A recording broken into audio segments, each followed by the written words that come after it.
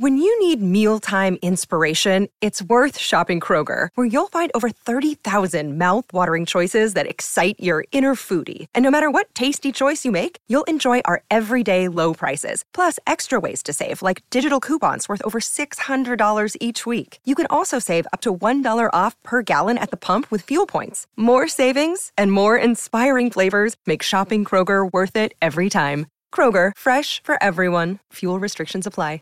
Yeah, Elevation Church, they refer to their pastor as the visionary.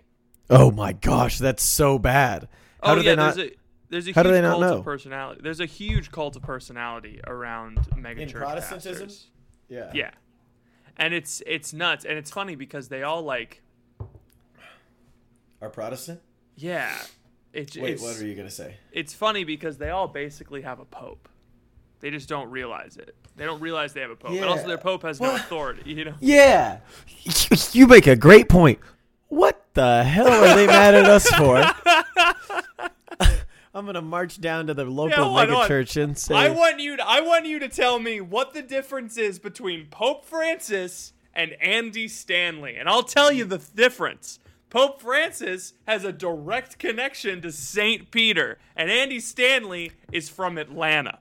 The difference is that Andy Stanley doesn't speak Italian. It's always been the difference. It's never not been the difference. You got to get out of that church now.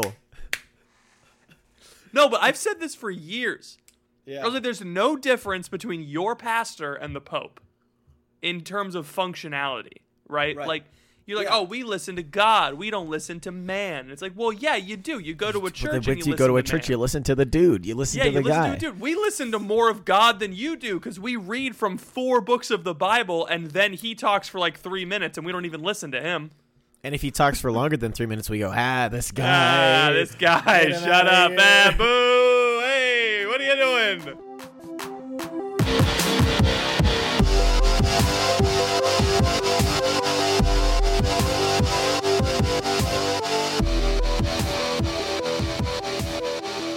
Welcome to The Crunch. It is your boy, Ethan. And I'm Patrick. What a week it's been, huh? It's been 1 week. Since you looked at me. It really has. I think we say that, but it's like that was song predicted podcasts of like it's been 1 week since you looked at me. We recorded a week ago. Yeah. And here we are this week. I think looking at each other. That song is not. We don't always say that every week. There have been a couple of weeks this past quarantine where we've been like nothing has happened. Yeah. And I'm sad about that. Everything has happened in the past week. Can I tell you? I don't want to take over. I don't want to come and do the conversation. I feel like a lot of times I steamroll you. I don't want to do that. That's fine. I steamroll too. I have been and have steamrolled. Hey, listen. I forgive you. Thank you. And I love you. I'm glad you're my friend and my brother. Yeah. This is a healing moment. Thank you. All right, now shut up so I can talk. No, that's real brotherhood right there. Shut up so I can talk. Nick's first full sentence, I've said this on the podcast before, Nick's full sentence was Patrick, stop talking. His first full sentence as a baby was Patrick, stop talking. He was trying to learn how to speak English, and he couldn't because I was just stepping on his lines. He spoke the best words that you can speak in the English language. He spoke the words that people have been saying to me forever. A veritable exemplar of the English language. Okay, so this week was fascinating, and I don't think I'm ever going to have another week like it in my life, which is kind of crazy. Yeah. I mean, I guess all weeks I will have no other weeks like them because they're all different, but this one especially so because normally during the summer I leave for 5 weeks, and I tell Patrick, try to do the podcast without me for 5 weeks. Yeah. Because I'm going to be at training. It is a blessing in some ways that I don't have to be gone, and I kind of get to be around, and we get to keep podcasting. But it also kind of presents a unique set of challenges. So Focus is doing training online, which is good, but it's kind of tough because they're chopping it up a little bit to do kind of some initial formation kind of this first week, and then doing some fundraising training next week, and then they're sending out everybody to do fundraising for the rest of June and half of July, instead of doing all of the training in June and then all of the fundraising in July. Mm-hmm. And then halfway through July, all of my teammates are going to move to my campus, and I'm going to kind of help facilitate the rest of the formation that they would have gotten otherwise, which means that I get to teach them whatever I want, and it will be just like I am Andy Stanley. We finally get to do Andy Stanley. It's like we finally get to do we finally get to do the Focus Financial Literacy talk. You can fly me out to Tulsa. Exactly. No, that would be fun. I could expense that. It'd be a business expense. Okay, so that's kind of what's been going on. So this past week was the first week of like a lot of the broad strokes, of vision for what it means to be a missionary, talking about discipleship, talking about human formation, what it means to have virtue, what grace is, what the different heresies are as it pertains to virtue and grace, like a lot of things that are just about like how to be a good human being, and stuff that's very foundational, which we've talked about on the podcast before. You can go back to like episode 90 something. That's like Ethan Stevie, the redactions or something, and I talk all about human formation because I got my ish rocked that summer. And so instead of living by myself in Tulsa, Oklahoma, and watching class on a screen for 4 hours and doing group calls for 4 hours on my own, myself, my teammate Alexander, good friend of the podcast, Patrick Tolles. Oh man, I could talk a lot about Patrick Tolles this week. This man, he's incredible. He wanted to be on the pod, but to Patrick Tolles a lot. You talked to him today. It's Pat. He said, if you die, I'll just take over the podcast and it'll be Pat and Pat. Or if Patrick dies, I could take over the podcast and it'll just still be Ethan and Patrick. Nothing has changed. Nothing has changed. I said, great. I only have to change the iTunes thing. Wonderful. So we hung out all week. Myself, Alexander, Patrick, the OSU missionaries. That's Oklahoma State. We all went to Stillwater, right? Stillwater, Oklahoma. Some missionaries from Florida came in, like a lot of graduates from Oklahoma State University. Some of the OU missionaries from Norman came in. And so there were about 20 of us that lived there all week long, and there was this deacon. This is the only time in my life that I've thought that permanent deacons were a good idea. That's a joke. You don't please don't take me to court for that. But there's this deacon who had this cabin that he's letting us use for 2 weeks. He normally uses it for retreats and stuff. He's like, yeah, you missionaries just stay there for 2 weeks and you can have it. And so we took it, and like 10 guys lived there, and there were about 10 other people scattered throughout the city. And we just were together every single day talking about the classes, doing what training normally is, staying up late, drinking. We didn't smoke any cigarettes. Not that I smoked cigarettes in the past. Yeah, but I was like, what? That's like a staple of NST in Florida, at least. So we would sit out on the breezeway and blast cigs until... Can we smoke a cigarette at your wedding? I think that'd be kind of fun. You can smoke a cigar at my wedding. Cigarettes are bad for you. Cigarettes are bad for you, but don't you kind of want to... Cigarettes are engineered to be more addictive. Nicotine is increased, and it's not classy. Don't you want to cap off your bachelorhood by blasting a cig with the boys in the parking lot? I've never wanted to smoke a cigarette in my life. What about with me right now on this podcast? I don't want to do that. I can't smoke in my apartment, first of all. Fine. We can't promote smoking cigarettes on this podcast. We'll talk about this off air.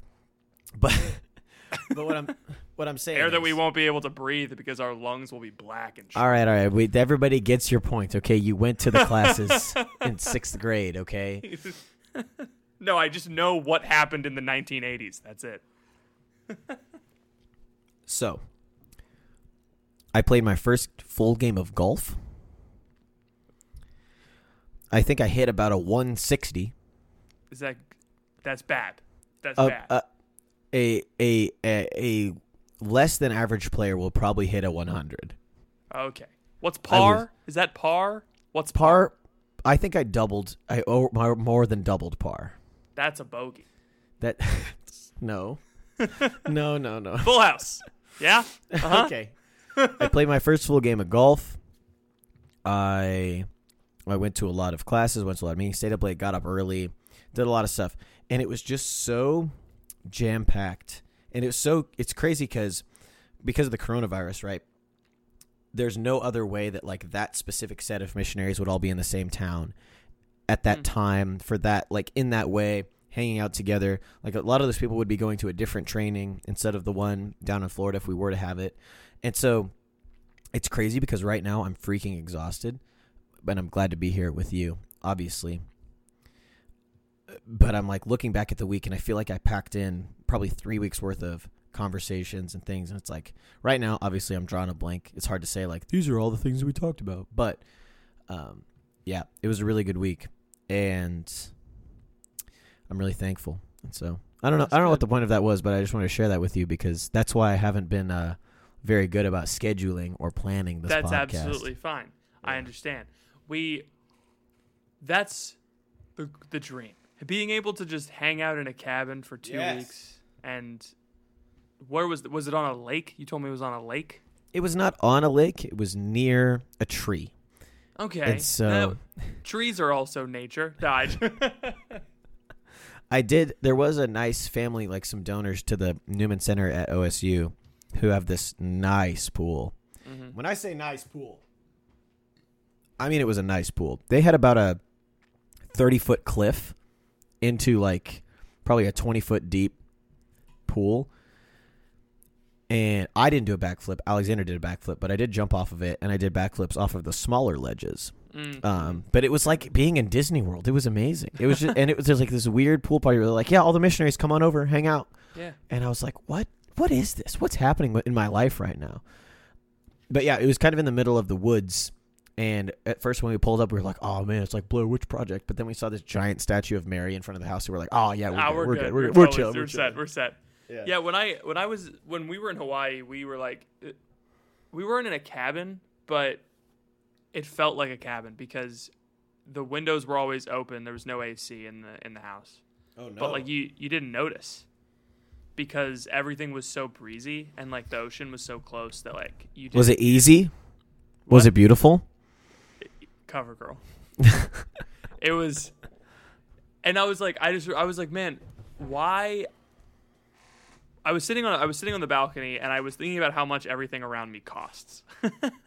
And I was like, I hate the fact that this is so expensive because what I'm enjoying here is not the house or like the amenities. I'm not like enjoying the kitchen or like the granite countertops. You know, what I'm enjoying is the nature around me.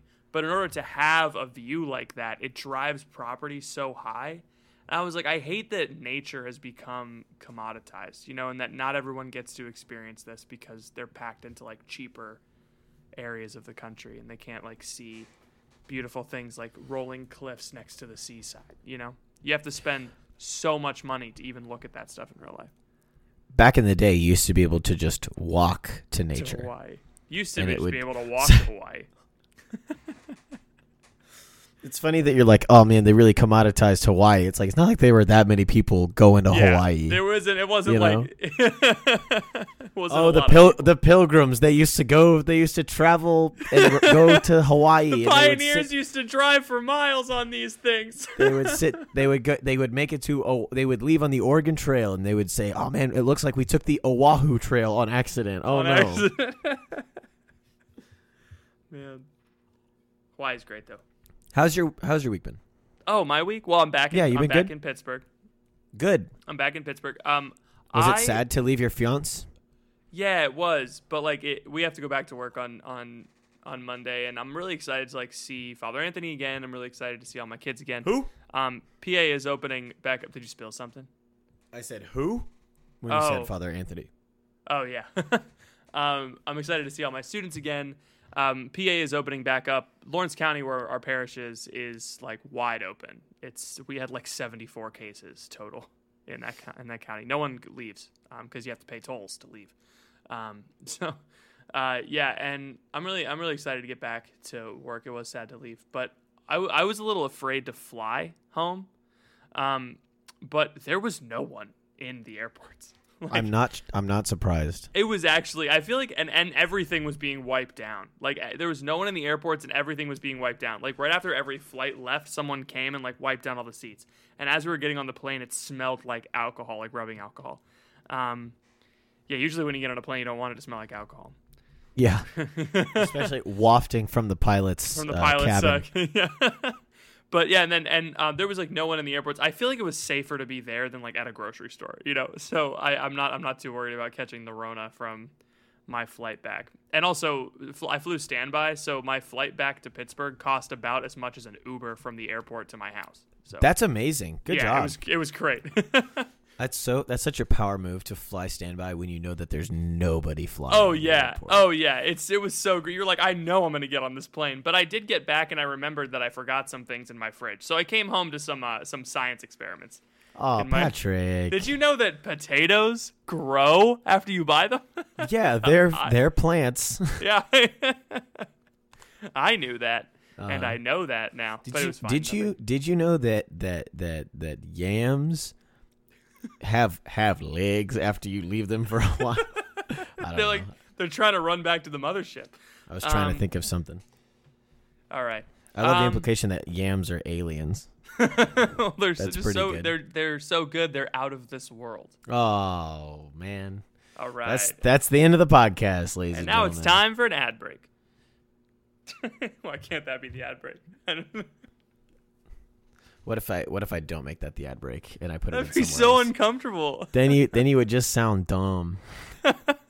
I'm saying that because I need water and whiskey, but not at the same time. Hey, thank you for listening to this episode of The Crunch. Sorry to interrupt what I'm sure is a stimulating intellectual conversation, but I wanted to pause the episode real quick to let you hear from some of our sponsors. We will be back right after this. The future is a hefty responsibility and not one that we take lightly, but then taking things lightly has never been what Hefty is about. That's why we've created the Hefty Renew program that turns hard-to-recycle plastics into valuable resources like park benches and building materials. To participate, simply fill up an orange Hefty Renew bag with accepted items, tie it up, and drop it in with your regular recycling. That's it. It's that easy. It's time to rethink recycling with Renew. Particular valued resources may vary by geography. More info available at heftyrenew.com. Okay, let's podcast. I thought we were. Oh, crap. I'm sorry. I blacked out there for a second. The water hit me really hard. You just got water. I'm completely Okay, what are we doing? lost Where are now. we at? What part of the podcast? What part of the cast? We were at the beginning. You completely threw off my flow. Gosh. Really? Yeah. Oh. What is a man to do now, huh? Is your flow back? You need No. some flow nays? What? Hot take time machine.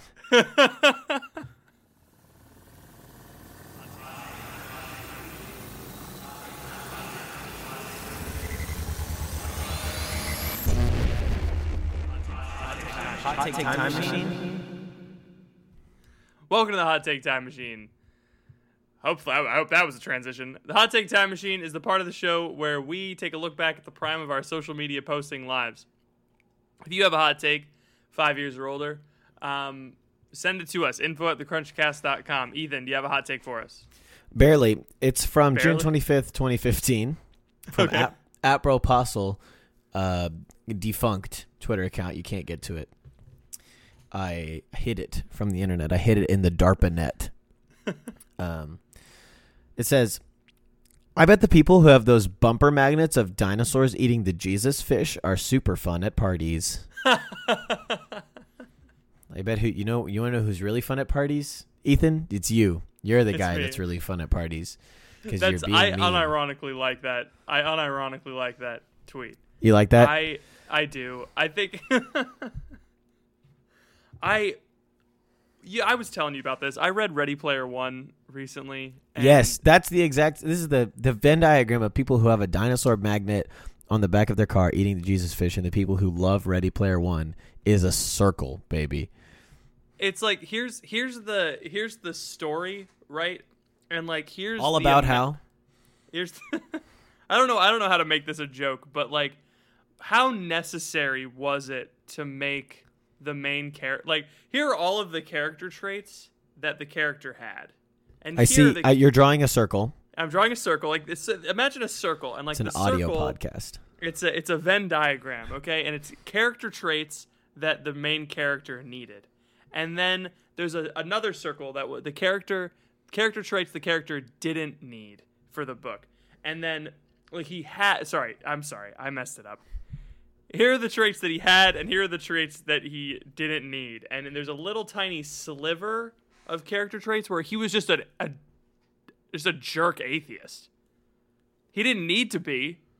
He didn't need to be like a woke-brained r/atheism guy, but he was. He didn't need. Do you remember that? No, I forgot that he was atheist. No, it was like there's like these random little like microaggressions towards religion like throughout the book. Give me an example.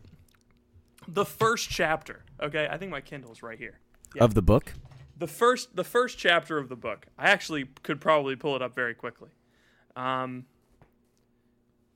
So he's talking about, if those of you don't know, Ready Player One is about this kid who plays an MMORPG and gets really addicted to it, and then wins $132 billion or whatever. He becomes Jeff Bezos. It's a gamer's dream. It hits both the gamer release valve and also the people who love the 80s release valve. Yeah. Okay. So this is the first chapter. I flipped 3 pages, and he goes, "I wish someone." He's talking about how he taught himself everything he's ever learned on this massive internet, and he goes, "I wish someone had told me the truth right up front as soon as I was old enough to understand it. I wish someone had just said, here's the deal. You're a human being. It's a really smart animal, like every other animal on this planet. We're descended from a single cell, blah, blah, blah, blah, blah, blah." Anyways, like, remember every story you've ever heard about how we're all created by some guy named God who lives in the sky? Total BS. The whole God thing is an ancient fairy tale that people made up telling one another for 1,000 years, like Santa Claus or the Easter Bunny. This book was written in 2011. If I hear Santa Claus and the Easter Bunny again, I'm going to throw up in my mouth. If you don't understand the difference, between a dude in a red suit and an all-powerful unmoved mover, I can't help you. If you don't understand there's a difference between those two things, I can't help you understand that there is one. I'm just so like these are two different things. In my mind, you were not comparing and contrasting Santa Claus and God. You were comparing and contrasting Santa Claus and the Easter Bunny. So I just had this image in my mind of this giant bunny lording over the universe. It's that picture of Christ holding the earth in his hands, but instead it's a kid in a bunny suit. A giant bunny with a little bow tie and a top hat made of chocolate. Oh my god. If you don't know the difference between Santa Claus and the unmoved mover. If you don't know the difference between Santa Claus and the absolute unit that is the Easter Bunny. Anyway, yeah, but that's just the first part that was like I just rolled my eyes, right? And like that goes on for another another 5 pages. And I'm like, what axe does this guy have to grind? And then the end, spoiler alert, the ending of the book, they get to like the third gate of the secret thing, and it has charity, hope, and faith written across it. And I was like, oh, is this weirdly going to get like religious after a couple of seconds? And they briefly mention scripture, and then they like write it off as some total BS. And they're like, oh, it's a reference to Schoolhouse Rock. And I'm like, well, yeah, but it's a reference to the Bible. What? Are you just going to play that off? It was strange. But there was a bunch of random like side looks to God, and it was like, that didn't need to be in there. And he talks about how it's like if someone says like I am, it'd be like, oh yeah, that's a reference to Avengers Age of Ultron. When Ultron says, I am. Nothing else going on under the surface. Not a reference to anything. Oh, man. And I watched an episode of Rick and Morty today that had a similar thing in it. It was. Yeah, the one with the train? Yeah, him and Jesus, and essentially they show Jesus, and Jesus shows up, and I was like, what is this, Family Guy? Like, come on, you're better than this, Dan Harmon. Like, yeah. And then they show Jesus walking with the equivalent of like Rick, and he's like, so you're telling me that my father is a mesh between the Mesopotamian god Yah and the Babylonian god Way? And I'm like, well, that's just not true, guy. That's just not possible. I think it's. Go ahead. Sorry, finish your thought. These gods, Mesopotamia and well, at least Babylon, existed after Abraham. Mesopotamia didn't, but Babylon did. So that's just not possible. Anyway. I think there's an age that you get, and maybe it's just when you start reading more, you start to see how the author puts his own philosophy into his characters, and you can tell that there are characters, or his or her favorite characters will kind of spout the thing that the author believes to be true. Yeah. And I've seen this in the positive and in the negative, like Michael D. O'Brien, right, who's the author of Father Elijah and some amazing Catholic literature. It's very, very good, but at some points it kind of takes me out of the story because I'm reading it and I'm just like, wow, this guy just like believes like the truth of the Catholic Church, and he just has this character in here that just does all the right things. And it's great to Ready Player One is exactly like that. It's great to read because it's all true, and like and you can tell when an author does that. Everybody should read Father Elijah. And there's another book that I've been reading, or a series that I've been reading, called the Hyperion series. It's science fiction. I finished it a couple weeks ago, and it's 4 books. I don't recommend it. I recommend the first book, and then I think you should stop. Read Hyperion and don't read the rest of it. But it starts out with this amazing 6 different kind of stories that all converge into one, of like all these different people from across the galaxy coming to one planet to go to these buildings that have been, like, they can tell that they're being sent backwards in time, you know. And so it's like, why were all these people chosen? Like, why are they all going? So they're all sharing their different stories. And one of them is a Catholic priest from the Catholic Church 2,000 years into the future. And one is a detective that meets an AI fused with like human DNA. And one is a soldier who fights, this like demon, this time traveling demon. It's like, there's all these crazy things that happen. It's like super, super cool. By the time you get to the 4th book, there's this one character that's basically like has unlocked the power of the universe, and she's a really attractive 30-year-old woman, or like 25-year-old woman, and she knows that love is an actual like power. It's like an actual like gravity. Like love is like gravity, and it binds the universe together. And when you like tap the power of love, then you can enter into like the void, and like you can travel through space and time. And it's like, all right, Huey Lewis in the news. All yeah, right. it's like, all right, cool. That's the power of That's love. like really, and like she uses a lot of like.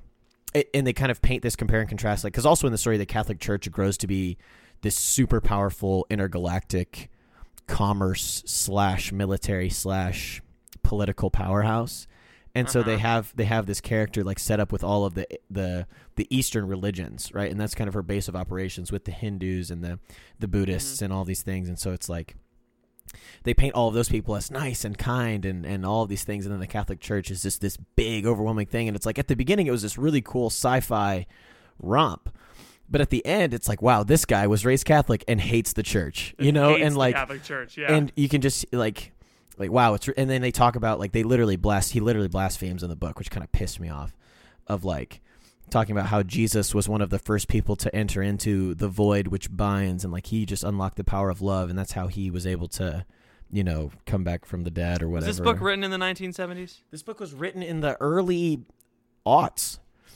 Really? Yeah. And so it's just anyway, we're kind of off topic at this point, and now I'm just rambling. But like, I think you start to read these books, you start to see like, wow, authors really do, like, authors are people too. And it's the really good authors that are the ones that like are able to share what they believe about something without making one of the characters a mouthpiece for what they believe. And it's just like, it's a weird thing that I never thought I'd be able to pick that up before in my life. And now it's like I read enough to notice it. In a good story, the main character has flaws. You cut out. Wait, I'm still here. No, you're good. Oh, your video is lagging then. Okay. Great. Now you can't see me. Let's cut that out. Yeah, okay, cool. That was weird. You were like talking and also taking a drink at the same time, and I was like, "Oh, we got Jeff Dunham over here." What a good reference for 2008. Yeah. Pulled that out real quick. Remember the things that people thought were funny in 2008? Listen, the recession was a hard time, and it affected us all differently. We needed to make fun of terrorists and black people to make up for it. Okay, he was technically purple, but you can tell a book is bad when the main character doesn't have any flaws, and in Ready Player One, like literally everything the main character does is great and it's perfect, and he's like, oh, he's the underdog, but then he can also, like, later in the book, he can pay for literally anything he wants. I don't get it. It's the same thing with Rick and Morty. Like, you can tell that Dan Harmon made Rick to be like himself projected, and I'm like, if that's that's how he sees himself. Like Rick is like this. He's like all knowing and he's very cynical and like he knows more than everyone in the room and he's crude and he says whatever he wants. And also he's insanely depressed and an alcoholic. And I'm like, Dan Harmon, I feel bad for you. I'm sorry. You need help. Anyway, we did get off topic. We did, but that's okay. I like talking about literature. My hot take will probably not bring us off on any tangents. Please do. On the future, what's the opposite of anniversary? Like what was my birthday before I was born? It was like what was what do I call my anniversary? But 6 years before it was my anniversary. The day that you were gonna be born on later. The birth. Okay. The birth anniversary. The prenatal. No. The preversary. So on my wedding preversary in 2014, on the day I'm going to get married, but in 2014, I tweeted this. So Phoebe, this has to happen. I tweeted naming my firstborn Theophilus. Wow. That's all I tweeted. Yep, I called that shot. On July 31st, 2014, I tweeted that I am naming my firstborn Theophilus. And after Theophilus London, the American Trinidadian rapper? Did you Google that? No, I just knew that. You did? You Googled that. I knew that he was a rapper. I didn't know that he was American and Trinidadian. I just knew that he existed. Sorry.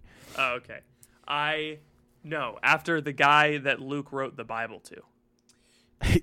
That Luke wrote the whole Bible to. That the gospel to. I'm sorry. I misspoke because I was Googling Theophilus. Man, Theophilus is the name of or honorary title of the person to whom the Gospel of Luke and the Book of Acts of the Apostles are addressed. Luke 1:3 and then Acts 1:1. Yes. Yes, I think Luke is good. I actually like Luke a lot more now that I know that he wrote the whole Bible and not just those two.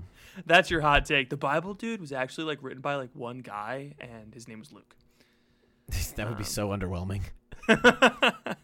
Greatest. So you want to name? Do you actually have baby names picked out for the wedding, for the marriage that you aren't in yet?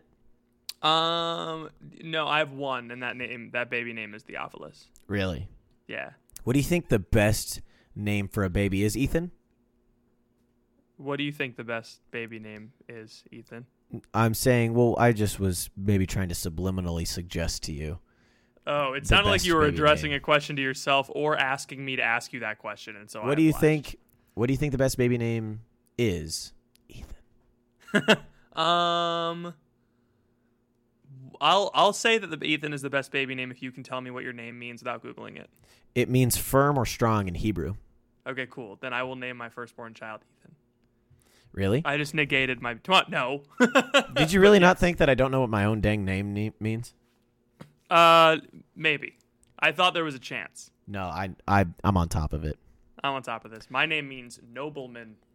Hey, I got an idea. What? How about you give us a little jingle? Oh, geez. Okay. You have been watching Rick and Morty, huh? Oh, geez, Rick. He doesn't say that in the new season. No, that was just a season 1 vocal tick to make his character seem funnier than he actually was. Ooh, that's a hot take. Oh, boy. that's what just funny. Happened? Oh, that's really funny. Okay. To be fair, you have to have a pretty high IQ. Okay, all right. Do the jingle. Get. If you want to get crunchy with Ethan and Pat, then stay tuned to Crunch on That. I think what we should do is have somebody send in a jingle. Someone already did that and you shot it down. Also, I can only rhyme Crunch on That with my own name many times. I need them to like instrumentalize it and like do all the harmonies and everything. Like, don't just send me lyrics. Like, make one. Get on it. Yeah, and get send on it, it in. Bunch. Get on GarageBand and do something with your life. Listen, your fan art has been cute. Okay, okay, we've gotten one fan art. We've gotten exactly 3, and I appreciate it. But now I want some fan music. Okay, everyone. I want people to do cover songs of our podcast. I want people to do like Raiders of the Lost Ark. I want them to do a shot-for-shot remake of our first episode, okay? Did people do that? For Raiders of the Lost Ark? Yeah.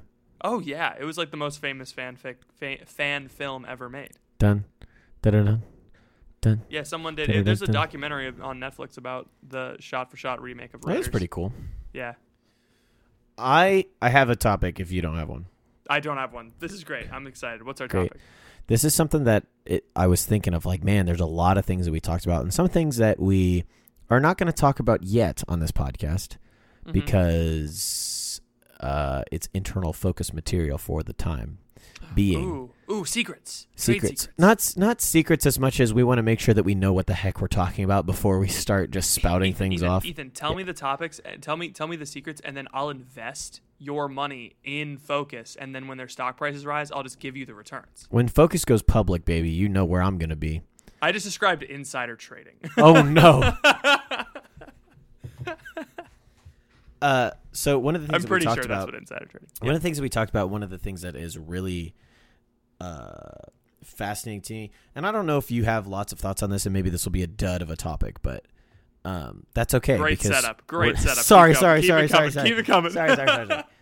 Is I think we really severely and overwhelmingly neglect the importance of sleep in life. Okay. Yeah. Go on. Yes, I agree. Okay. Why? Great. Well, this will be great because we both agree. Uh-huh. So we were talking like, I'm thinking about my week, right? Mm-hmm. The past several weeks have been really fruitful spiritually. Okay. Mm-hmm. And I've been able to really focus in my holy hours. I've been able to really read a lot. I feel like I've not been kind of slipping into the laziness that maybe sometimes manifests itself during the year when you get kind of busy. And then this past week, right, I did describe this past week earlier in the podcast. It was crazy. It was busy. I was going to bed at midnight, 1 a.m, getting up at 6:30, that kind of thing.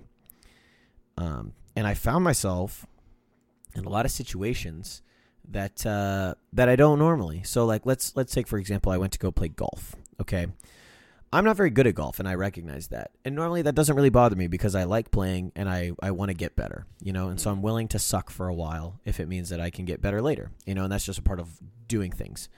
I hate that part of doing things. I know it's really hard. And like, sure, it's some part of it is understandable. It's like, okay, it's okay to be frustrated at yourself, like when you're not doing well, like that's human, not a lot of sin there, but I broke one of my clubs.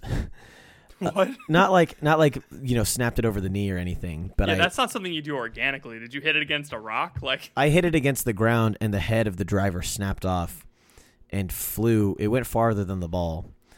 That's the. If you're wondering if you've heard that before, it's the second time I've done that to a driver in my life, and so really? I was like pretty upset, and so I kind of like threw the shaft of the club, not like end over end like towards someone, but I just kind of like threw it away from me because I was so angry that I broke the club, because that not only did that mean that I broke a thing that I spent money on, but it also meant that I was just really, really bad. Like you have to be really, really bad to do that. And so I was like, dang it. And I was so upset for the rest of it. I was on like so you missed and broke the club? I hit the ground with the club. Oh, you weren't like mad and then No, I was trying to swing and hit a golf ball. Like I was trying to swung and hit the when I was trying to drive the ball out of the tee box onto the fairway. I hit the ground instead of the ball, even though I was keeping my eye on the ball and trying to keep my knees bent and use more shoulders than arms, and also keep my left arm straight and not to swing the club too far back. Like there were so many things in my mind at that time. Yeah, there's a lot of things. It's really difficult, and so I just messed up, and I was so mad for the rest of the day. It was on like the 10th hole, and we had 8 more holes to go, and I was like, this is so stupid. And then like later that day, I was playing ping pong, and I lost, and I threw the paddle at the ground, and it broke. Which was, I know it's like a lot of these things were coming up this week, and I was like being kind of rude to people, and yeah, it none of those things in and of themselves, like if they happen in a one-off, I'd be like super concerned about. But like looking back, it's like, okay, what was different about this week? What was different about this week versus all the past 5 weeks that have been super fruitful spiritually? I feel like I've been virtuous. I feel like I've been finding new ways to love the Lord and love the people around me. It's all of a sudden like just taking a dive into the deep end of like lack of virtue, and I think a lot of it has to do with my lack of sleep, Like, actually. Yeah. Because I think that there's something, like there's like a study, there's an article. I have no idea where it is. I probably won't put it in the show notes. I don't remember what it was called at all. I could be making this up for all you know, but I'm on a podcast, so you're going to listen to me. Is that when we lose out on sleep, let's say I sleep for 5 hours instead of 8, I can't make up those 3 hours with coffee or drugs or no, you can't. anything. And you say that out loud, and everyone's like, "Oh yeah, that makes sense." But that's how we live. Is we say like, "Well, if I got 7 hours, it's like, okay, I need maybe 1 cup of coffee. If I got 4 hours, it's like, oh, I need 3 cups of coffee." You know, and like we behave in a way that thinks that like we can just make up for the fact that we did something wrong with a drug, with a substance, or doing some kind of thing like sticking my head in an ice bath or whatever. And I think this is super detrimental to our spiritual lives, in addition to just our human lives. Because the way those things work, and we don't talk about it. It's like what's happening when you dunk your head in a bucket of water is your amygdala is shooting signals that says, hey, we need to not worry about the sleep thing right now. We need to worry about why we're so cold. And the reason why coffee works is that it blocks the receptors in your brain that tell you you're tired. So you're still weak and tired. You're just not conscious of it as much. And you're still tired. You're focused on something else at the moment. So like, yeah, you need to sleep. I always thought of lack of sleep, and like this is a mindset that I've had to shift in from college. Like lack of sleep is just a thing I have to cope with. Versus like when you lose sleep, you have to look at it like an injury. When you don't sleep well, it's like getting injured. You can't just like get an extra hour later. You have to like physically heal, and it takes days.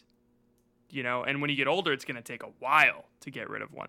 When I was in high school, it was easy to do a lock-in, you know? Yes. Yeah. I just had a flood of memories hit me from high school lock-ins. Oh, yeah. Like, Golly. It was so easy to do an up-all-night lock-in. And then... Oh, yeah. If I tried doing that now, oh my gosh, it would be the worst. I don't understand how I did this podcast my junior year of college. Right. Where I was regularly, as in like every day, staying up until 3 a.m, eating Cheez-Its and drinking coffee and doing my engineering projects. You drank coffee at 3 a.m? Not at 3 a.m, but until 1 a.m. That kept me up until 3 or whatever. I had a lot of Mountain Dew kickstarts.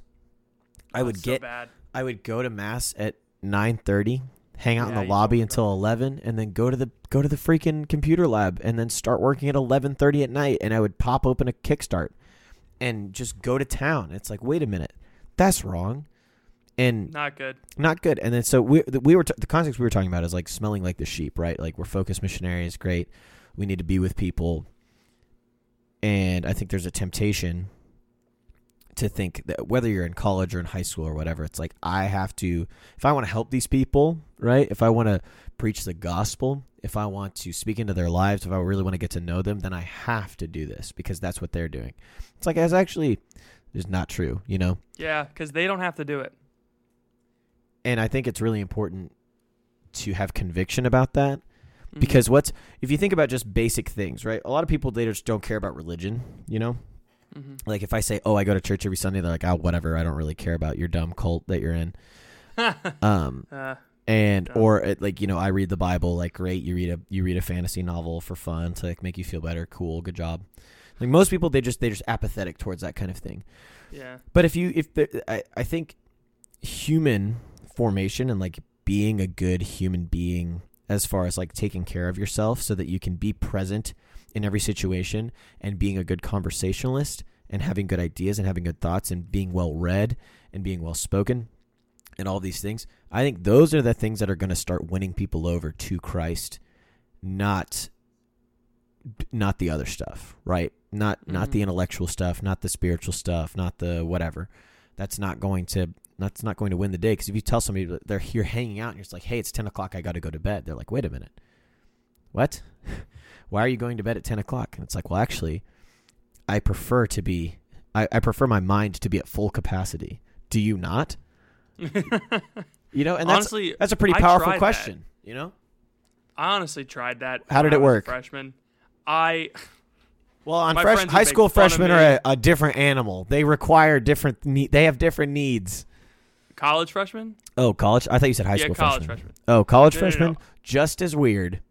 Yeah, honestly, it's something happens when you go from a high school senior to a college freshman. You reverse. Apparently, I just did it too. You revolve, whatever. You regress. There it is. Devolve. You devolve. Yeah, you degress. I digress. I tried going to bed at 10, and the problem was when I told people that I was going to bed at 10, quiet hours is at 11, and so my friends next door would purposefully be loud right up until 11. I hated that. Absolutely hated it. That's kind of annoying though, and that's not huge. But that's not your fault though.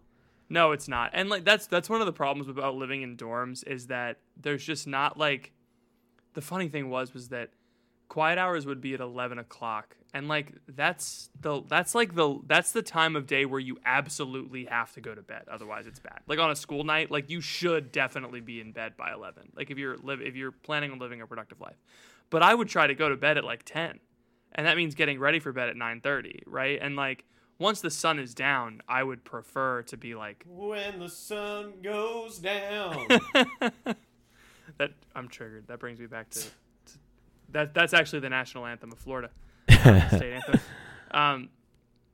But yeah, I don't know. That's something that bugged me in college. And there was nothing I could do about it because it was everyone. That's the problem about living in community, is that you kind of have to shoulder the burdens of everyone else's bad habits sometimes. Yeah. And actually, you know what? Actually, to supplement your point, then that means that we all have a greater duty if we live in community, if we live in dorms and stuff, to actually foster these habits ourselves, because your sleeplessness, if you're staying up, right, on the computer in your dorm and you're sharing a room with someone, they're up too. You're now forcing them to be awake. If you're loud and playing video games next door to somebody, they're gonna be awake because you're choosing to be loud. And when you live by yourself, the effects of your bad sleep habits aren't felt as immediately, but your job performance falters, your commitment, your mental capacity to remember you have appointments, and your likelihood of sleeping through something, that affects people, and so I think that sleep is this overlooked powerhouse of if you get that right, you'll get so much right. It's almost foundational. Being able to sleep well is almost foundational to a good prayer life. I honestly think that if you sleep well, you'll find it easier to pray. Yeah. You good? Okay, cool. Yeah, I can hear you. I was letting you talk. I'm trying to be better about. I'm sorry, I didn't. No, I'm trying to be better about not talking over people. So, I think there's a reason why.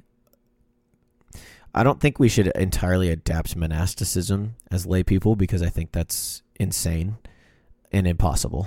But I do think that we should take cues from what they've done for thousands of years and say, okay, maybe there's something to that. Monasticism is so aesthetic.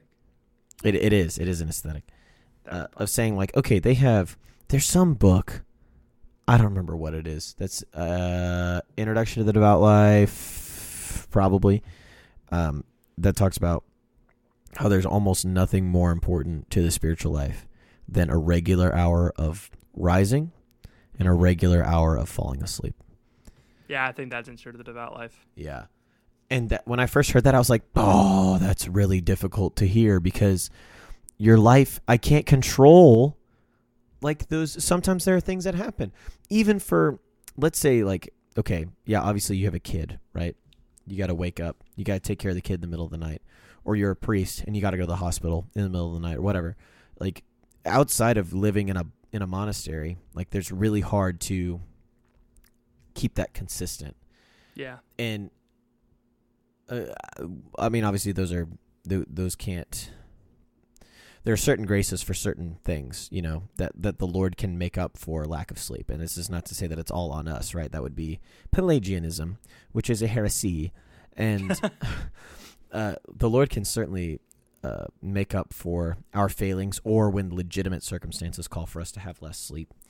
But I think if we're not doing everything we can to dispose our like minds to be able to be in the presence of other people, to be in the presence of God, then we're doing a disservice to everybody around us and to ourselves. And so this is so weird because this is like it's kind of a college student centric thing, because college students are the ones that are sleeping in late and getting up. They're staying up late.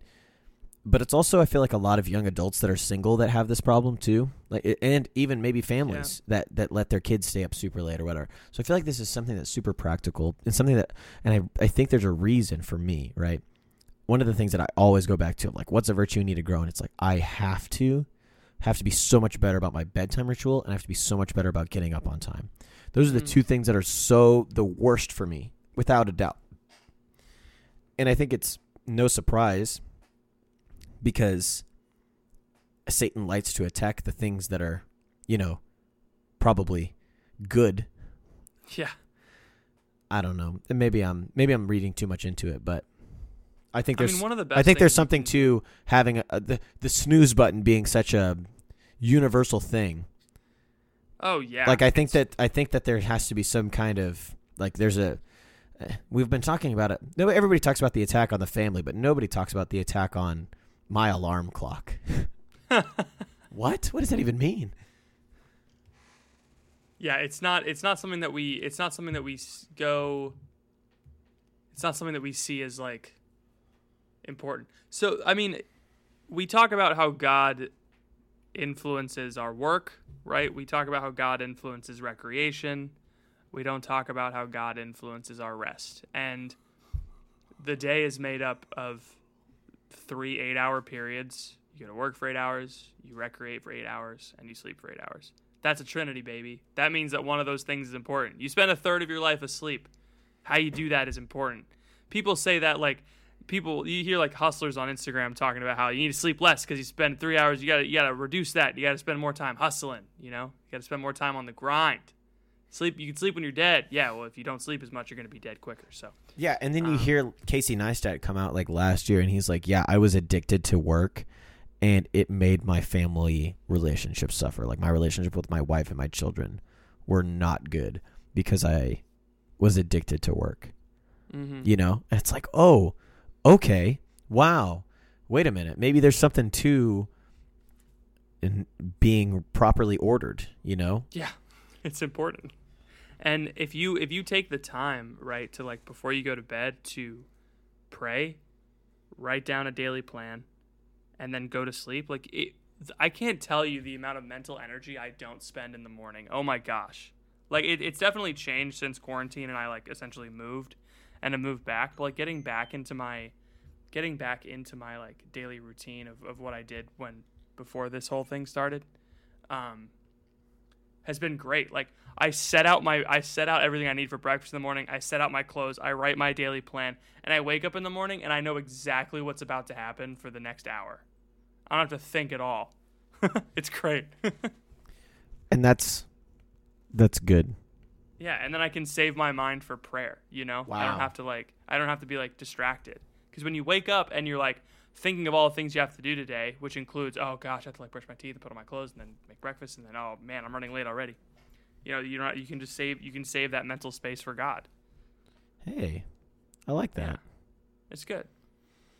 I want a dating question. Give me. Okay. I got you. Right now, go. Okay. There's so many. I recently like. Are people sending them in? I love this. Send them in to info@thecrunchcast.com. It's please. So good. I want to the best answer part your about dating question. info@thecrunchcast.com is it sounds like it goes to both of us, but it just goes to me. It just goes to I Patrick. get all. Because Patrick does not trust me to have any info about the Crunchcast. Info@thecrunchcast.com is also like our podcast official email. So anyone who ever wants to email the podcast off of like iTunes emails me. That's not on purpose. It's just the way it works. Perfect. Okay, I think it's only fair to start with the oldest one. So because I literally got 3 or 4 dating questions like in a row. So that's good. Okay. Hello, I have a dating question for Ethan anonymously. Yes. Oh, this is funny. She actually sent this to Patrick. So to me, Patrick sent it for you. That's funny. Okay. Anonymous. So we'll call her Georgina. So I'm a junior in college. I have never dated a Catholic guy before. I have dealt with the difficulties of dating someone who is not Catholic and not sharing that integral part of who I am. I want to try the Catholic dating scene, but I don't want to be weird when going about expressing my interest in a guy. I have asked 2 guys so far this past semester to go for dinner just to see what they're about on separate occasions, not like 2 guys and me at once. That'd be weird. I'd be lying if I said they went well, but they'll be good friends nonetheless. And when I say they didn't go well, they just expressed they only wanted to be friends. They weren't jerks or anything, but not a good feeling. I am interested in getting to know this other guy. I don't know how to express my interest in getting to know him. We've only talked in group settings at campus ministry functions, but I think he'd be cool with he would be cool with us getting to know one another. I don't know the best way to go about it. I don't want to get rejected over and over like the other guys.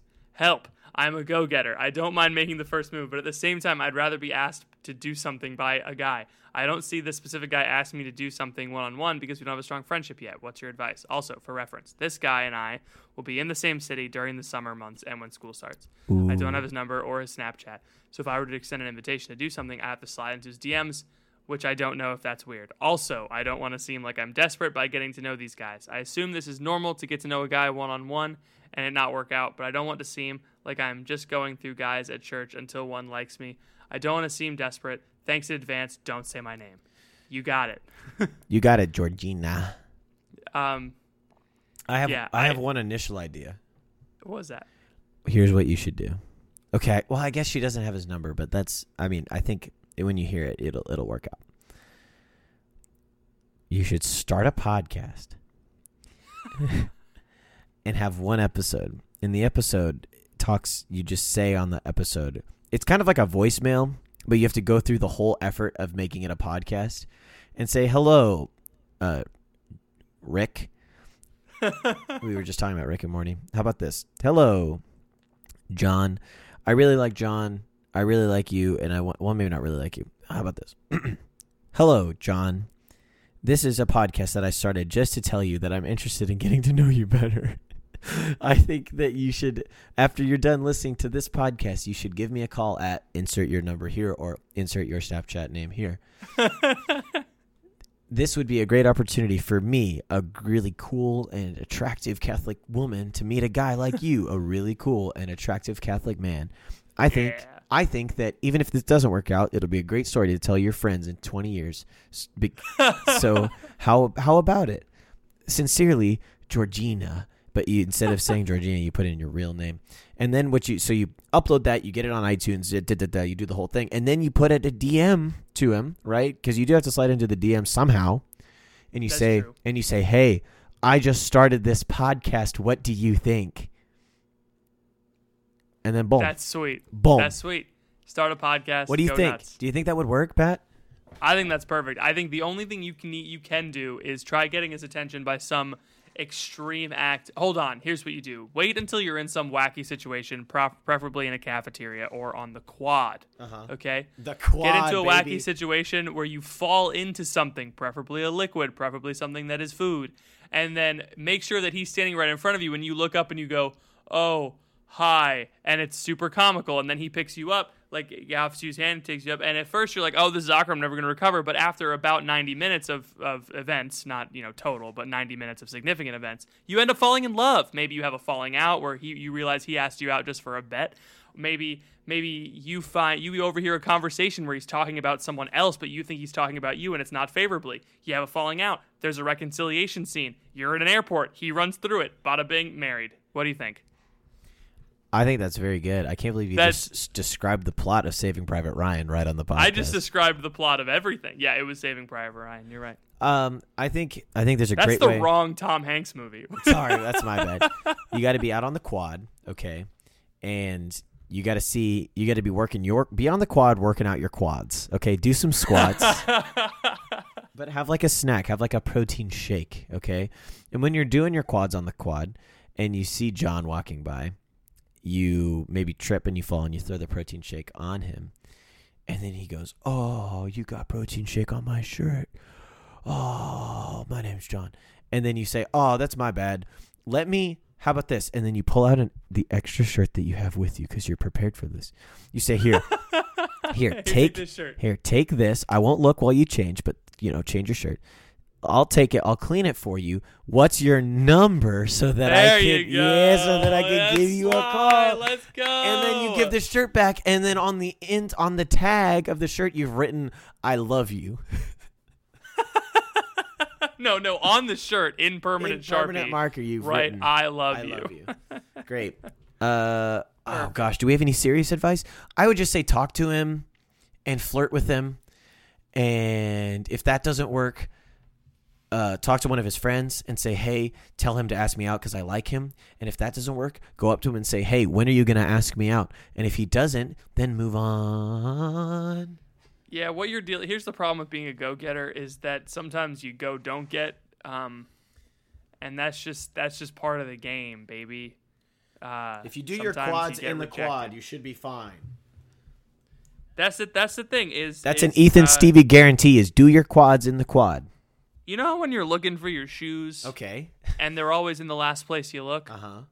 Because obviously, you look where you think they're going to be, then you look where you didn't think they might have been, and then you retrace your steps, and you're like, wait a second, I don't know exactly where my shoes are. And then you look in the last place you'd expect, or maybe the place you should have expected all along. Maybe he was right there all along. And you find your shoes. And you're not going to keep looking for your shoes because you found them. It's the same with dating. You're going to keep looking for your shoes, namely a nice gentleman, until you find them, and then you're good. You're done. That's how dating works. It's always going to be the last place you look. Give me one more question, please. Yes, I will. I was hoping because this one's great. Okay. Hello. Disclaimer, I may or may not have mentioned this podcast to the male whose actions will be in question later in this email. Great. So pretty please don't use my name. Dylan, if you're listening to this, it's about you. TBH, if he actually takes my recommendation and listens, we're just gonna be cautious here. We can say I live in Canada, so she might want him to take the information. So Kevin, was that the name you gave him? I said Dylan. If you're listening, that's a great play because as we know, there's only 2 people that live in Canada, so it'll either be if it's not about and you. One of them's a priest, so who shall remain nameless. Because if you mention both of them, they appear. The context, I'm a 23-year-old female. I just graduated from college, and I work full-time. I've been friends with this guy for almost 5 years now, and we are in the same friend group from college. So if you have a friend that's 23 years old and a female, and you've just known her for 5 years, this might be about you. The nitty-gritty. I just got out of a long-term relationship. I have a blog. Hi, Patrick. Hello. And definitely not a large following. Also, hello. But I do write entries every so often. I wrote a post after an almost 2-year hiatus. He read the post and decided to write me a letter to catch up on life. He had a lot of time to do something like this when not at work. He didn't know I was single at this point. I genuinely enjoyed being his pen pal. We've been writing letters back and forth at our leisure for about a year now, and I just want some emotional chastity buzzword advice. Not sure how he feels. But I'm definitely approaching this as a platonic thing. Oh, okay, I shouldn't have made those jokes then. I'm sorry. She wants a platonic relationship. So what's your take? Is it weird that we write letters outside of a romantic relationship? Should I ask him where we stand? Or would that be untimely since it's already been going on for a year? My roommates, who haven't met him, certainly think this is a romantic endeavor, but I want a male perspective since my initial instinct is to disagree. Thanks so much in advance. The podcast always manages to spice up my Monday mornings at work, and I'm super grateful for the content you guys provide. Sincerely, person. Okay. Patrick, can you clear something up for me? Yeah. Does she think that this guy likes her? I think so. Not sure how he feels, okay. But I'm definitely approaching it as a platonic thing. Great. So this guy definitely likes you. Definitely. Is the thing. I didn't send a letter to a woman until my current relationship. Which is to say that in the past, I wasn't in any real, legitimate discerning marriage relationships all throughout college. And I never sent a letter to anyone. And then I started dating someone. We started discerning marriage, and I sent her a lot of letters. And so, I don't know. I mean, especially in Canada, it's kind of like you got to hike for 20 kilometers. Yeah, to right. get to the post office, and you got to go through. They don't even have you have to affix tennis rackets to your feet so as to not sink into the snow. And yeah, when you got your Wilsons strapped to your tennies. Your tennies. It's kind of tough. It means that's what they call them. It means something. Okay. Yeah. This guy, I want you to listen to me right now, girl who wrote this in. This guy likes you, and you're playing at least a little bit. At least a little bit. Like it might, like, don't get us wrong. He's not like he's probably not. He's not like. I mean, he might not be like you're not. He's not trying to make this like Sleepless in Seattle. Right. Oh no. You've got mail. That's not what he's trying to make this. He's more just, Tom Hanks references, huh? Well, I mean, those were the movies you should have referenced instead of Saving Private Ryan. Well, I just forgot the name of every movie that was romantic, and so I said did. the most opposite one that I could think of. Pretty in Pink. No, that's not. Another Tom. There's another John Hughes movie that. Anyway, yeah, we're not saying he's head over heels for you, but he's definitely like. He read your blog and he was like, a woman of culture, and he was like, I could show her how to write words. And when you write someone a letter, especially nowadays, it's like, hey, these are words that I wrote. I want you to keep these words. You know, it's very like, I want you to keep this. These are words that I don't want to be stored on a server in California. Yeah. Yeah. So it definitely means something. He probably likes you at least a little bit. I would say that you're not doing him any favors. And I would say that you need to write him a letter and say, hey, do you like me? Check yes or no. And then ask him to send it back. Oh, please don't do that. Don't do that. That's bad.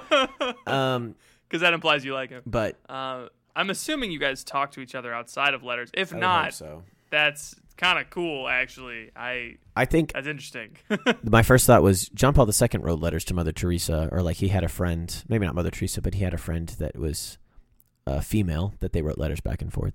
Yeah, I think that writing letters to a woman is not the worst thing in the world, but it's like... It's certainly not, but at the same time, John Paul II probably had the deepest understanding of human sexuality out of anybody in the past, I don't know, 500 years. So, unless you're like that, maybe have a little conversation. Yeah, or...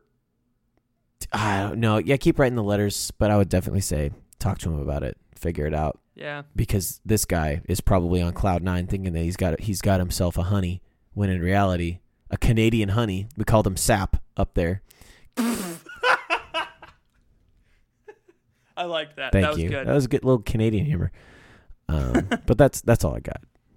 Yeah, I think I'm Patrick. I just want you to know right now, I'm dead. My whole body is collapsed. You're tired. You're sleepy. I'm in a heap on the floor. You just can't see it. I'm laying down. You need to go to Betty Bye. My body has submerged into the hardwood floor of my room. The only thing that's left above ground is my lips speaking into this microphone. I need you to either call poison control or end this podcast. One of the two. Okay. Well, I don't have a cell phone, so we're gonna have to end this podcast. Sounds good. You can find us on this podcast. Thank you all for listening. You can find us patnevy.com. You can follow Ethan on Instagram or just listen to his words here. Twitter, because you didn't verify us. Thanks, Ben, for pointing this out. Patreon.com/thecrunch. Ben is one of our patrons, pointing out that we just kind of quit Verify 2020 and then both deleted our Twitters. So we took our basketball and we went home. We just quit. Yes, we said that we were going to delete our Twitters if they didn't verify us in 6 months, and they didn't do it in 3. So we just stopped. You can talk to us easily by becoming one of our patrons. $3 a month gets you all inclusive access to our Facebook page, Patreon Facebook page, patreon.com/thecrunch. Join 50 other top tier crunchers talking pretty much every other day about the pod, about the cast. Yeah, and that's all that I have because we don't need to plug any of our socials. Perfect. Patrick, do you have anything else for the people? If you're listening to this and it's past 10 o'clock, go to bed. Go to bed. Go to sleep. Thank you all for listening. Please pray for us. We will be praying for you, and we will see you all next week.